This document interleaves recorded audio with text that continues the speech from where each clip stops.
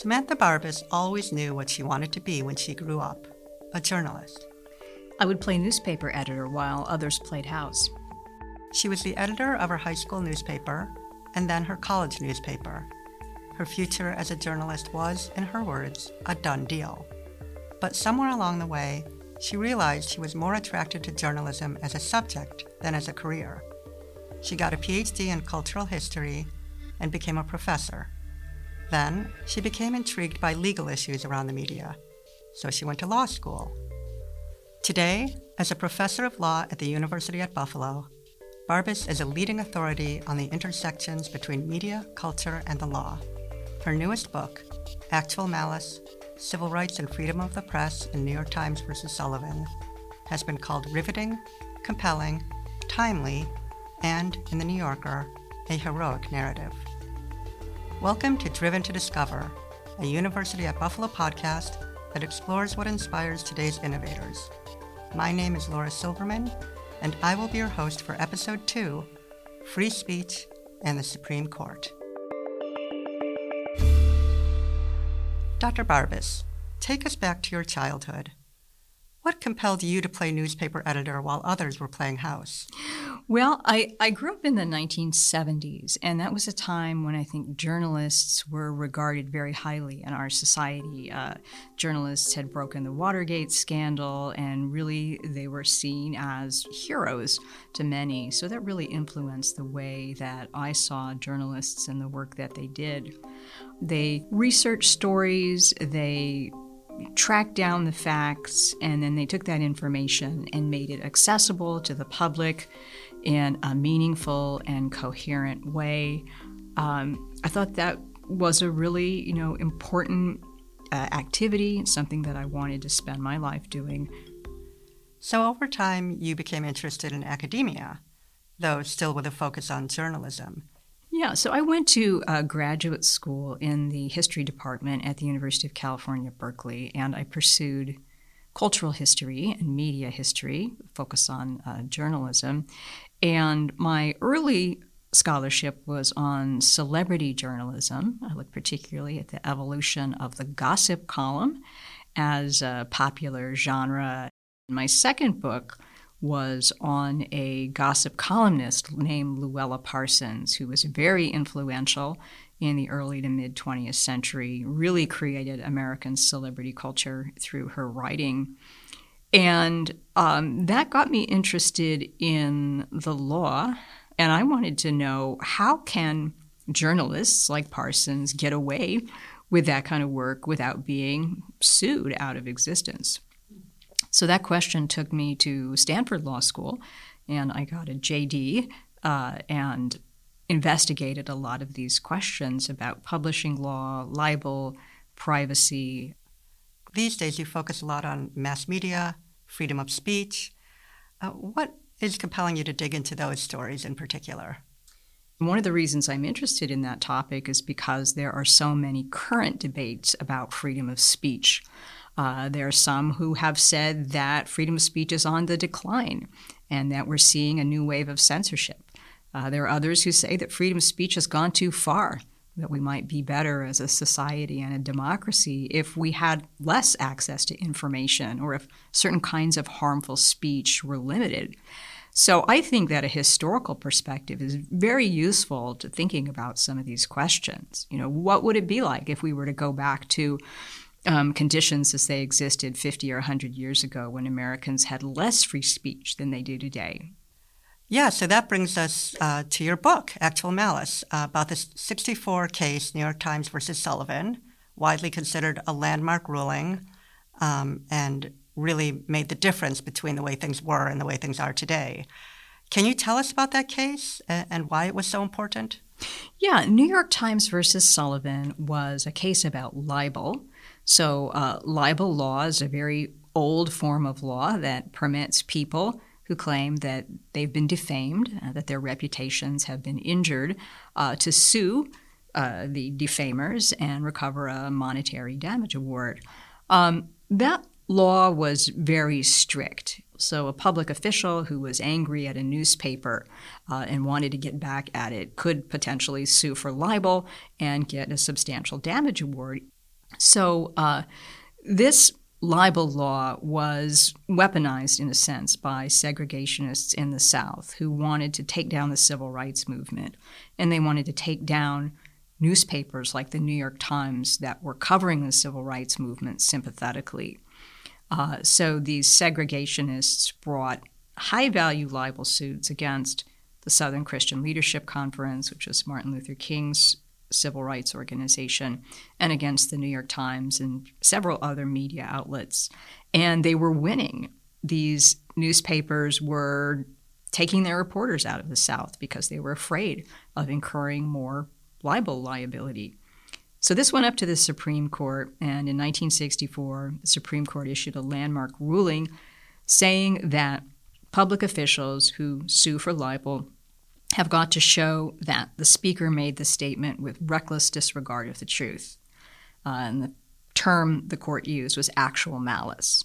Effectively, what this did was to give broad protections for speakers, including the press, in libel law, and really opened up public discourse and press reporting and transformed freedom of speech in this country. So tell us about Sullivan and the Sullivan versus New York Times. What was that actual case that led to this landmark decision? Yeah, so it's a really interesting and unusual story. The sit-in protests were spreading throughout the South in early 1960. And a group of sit-in protesters went to Montgomery, Alabama, and those protesters were attacked by mobs. L.B. Sullivan was a police commissioner of Montgomery, and he basically permitted these mobs to attack the civil rights activists and provided, them no protection. So a civil rights group in New York called the Committee to Defend Martin Luther King and the Struggle for Freedom in the South published an advertisement in the New York Times describing various acts of brutality that were committed by Southern officials against civil rights protesters. And this advertisement mentioned what had happened in Montgomery. It didn't mention Sullivan by name, but it talked about the police in Montgomery, being violent, essentially, against the civil rights activists. It turned out that there were a few factual errors in this advertisement that didn't really affect the overall meaning of the ad, which was, to state that these officials were brutal and violent.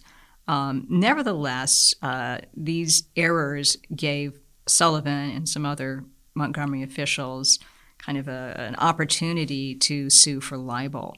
So they sued the New York Times, which published the ad, and 4 civil rights leaders whose names had been put on the ad as endorsers.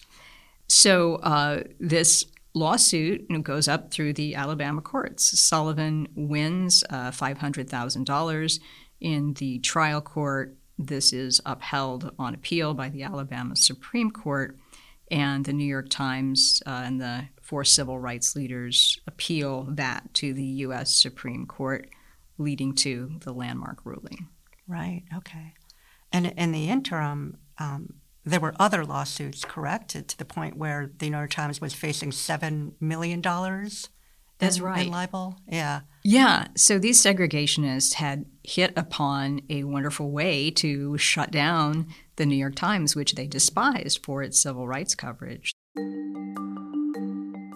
So there were lawsuits, several, brought over this advertisement by various Montgomery officials. And there was another series of lawsuits that grew out of reporting, actual news reporting, in Birmingham that was critical of the officials in that city. So by 1963, the Times was facing $7 million in potential libel judgments and made the decision to stop reporting on civil rights, thought it was too risky. They took the reporters out of Alabama. And if those judgments, if the Supreme Court hadn't reversed and, announced the actual malice rule, the Times might have been bankrupted if it had to pay those awards. The book is doing great. A lot of wonderful critical reviews. I'm about halfway through, full disclosure. I haven't finished it. But it reads like a novel. I mean, I can even picture it as a movie. Was there anything while you were researching that really struck you in terms of the characters or things that happened? Yeah, I mean, it was really amazing to see the extent of the threat that these libel suits posed to the New York Times and to the entire Northern press and to the civil rights movement. By 1963, the Northern media were facing something like $300 million in potential libel judgments in these cases brought by these officials that were, again, really sort of phony and were being used to shut down the press. So that was really astonishing to me. There were a number of really colorful characters in the story. One very interesting character was Judge Walter Burgwin Jones. He presided over Sullivan's libel trial in the Montgomery court. And Jones was 72 years old. He was a really sort of diehard segregationist, known to be the most ardent segregationist on the Alabama bench. And he permitted the jurors to sit in the courtroom with their Confederate uniforms on. And in his spare time, Judge Jones wrote odes to the Confederacy and, Confederate-themed fiction. So it was impossible for the Times and the ministers to get a fair trial in that setting. Yeah. Well, in addition to it being a great read, the book is also getting a lot of attention because of things that are going on in this country now that really brings Sullivan to the fore again. Can you tell us what is happening there? Yeah, so New York Times versus Sullivan was always a somewhat controversial decision, but that controversy really escalated about 6 or 7 years ago when Donald Trump made a famous statement that he was going to, quote, open up libel law and make it easier for him and his other conservative allies to sue their enemies in what they called the liberal press and recover damage awards. And, of course, the president was not able to change libel law, which is a constitutional matter for the Supreme Court. Nevertheless, this kind of launched open season on Sullivan, and there were many conservative pundits and critics who wrote articles criticizing Sullivan. And two Supreme Court justices also expressed their views against New York Times versus Sullivan, saying that it didn't protect reputation enough and that the decision should be overruled. Interestingly, Governor Ron DeSantis of Florida back in February initiated legislation in that state that would have rolled back some of the protections of Sullivan. I think ultimately that legislation went nowhere, but there have been, these increasing calls to have the court overrule Sullivan or reconsider it or modify the doctrine, and something that may happen in the future. And you said that it was a controversial decision from the start, so apparently some of this criticism is valid. Can you talk to some of the critique of Sullivan that may be worth looking at again, in your view? So I think kind of the one theme that runs through all of the criticism of Sullivan is that the decision just doesn't it doesn't allow libel law to protect reputation very well. Again, this actual malice standard presents a really challenging burden for a libel plaintiff to meet. And since 1964, the Supreme Court has extended the Sullivan actual malice rule beyond public officials to libel cases involving public figures, which the court has defined very broadly. So many Americans then do not have robust protection for their reputations, and some say that is bad not only for individuals but for society. that it's very hard to have civil discourse in America where people are attacking each other relentlessly and people aren't able to defend their good names. This criticism has intensified in part because of the advent of the internet and social media and the way that they have transformed public discourse.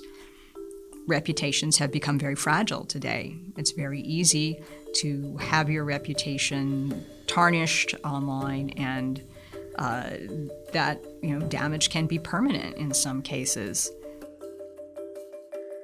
What is the answer to that?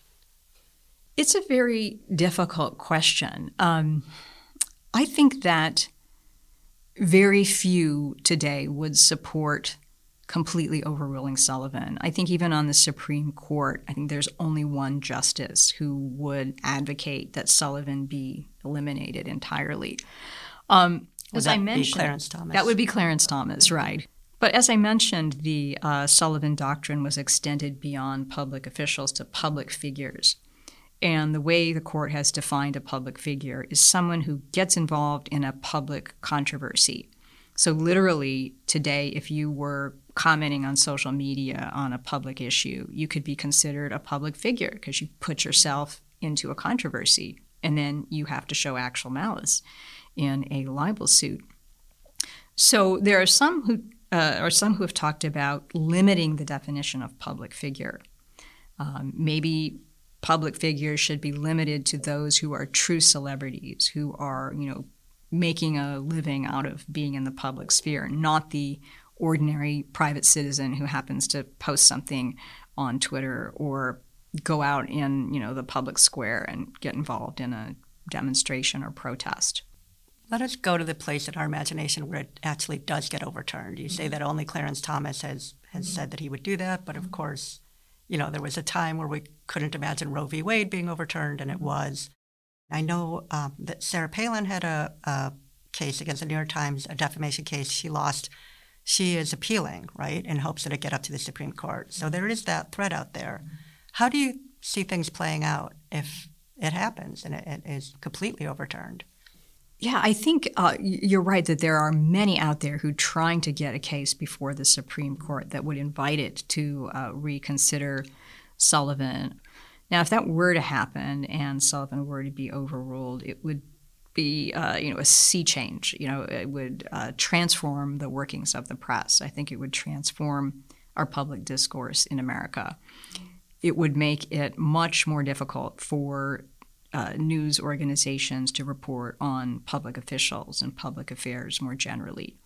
I think we, as citizens, would not get as much information from the media as we do if we don't have news organizations monitoring public officials and reporting on their conduct and reporting on corruption.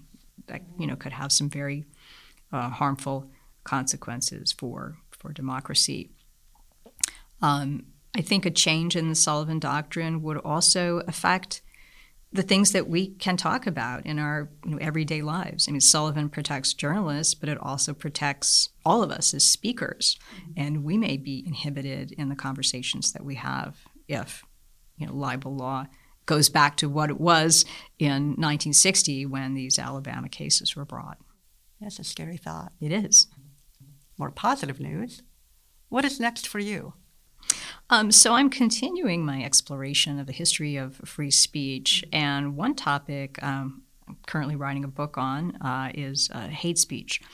And this question of why the United States does not have the sort of hate speech laws that exist in other countries. Hate speech is a protected form of speech under the First Amendment, and that is truly exceptional in the world. That's obviously an issue that's kind of risen to the fore again with the internet and the spread of misinformation and hateful expression that we're seeing. So I thought that digging into that history and kind of explaining why the U.S. took its unique path and whether that's a path that we should maintain be a good subject for a book. Yeah, I'm really looking forward to that one. Well, thank you so much, Dr. Barbas. This has been a great conversation. Thank you.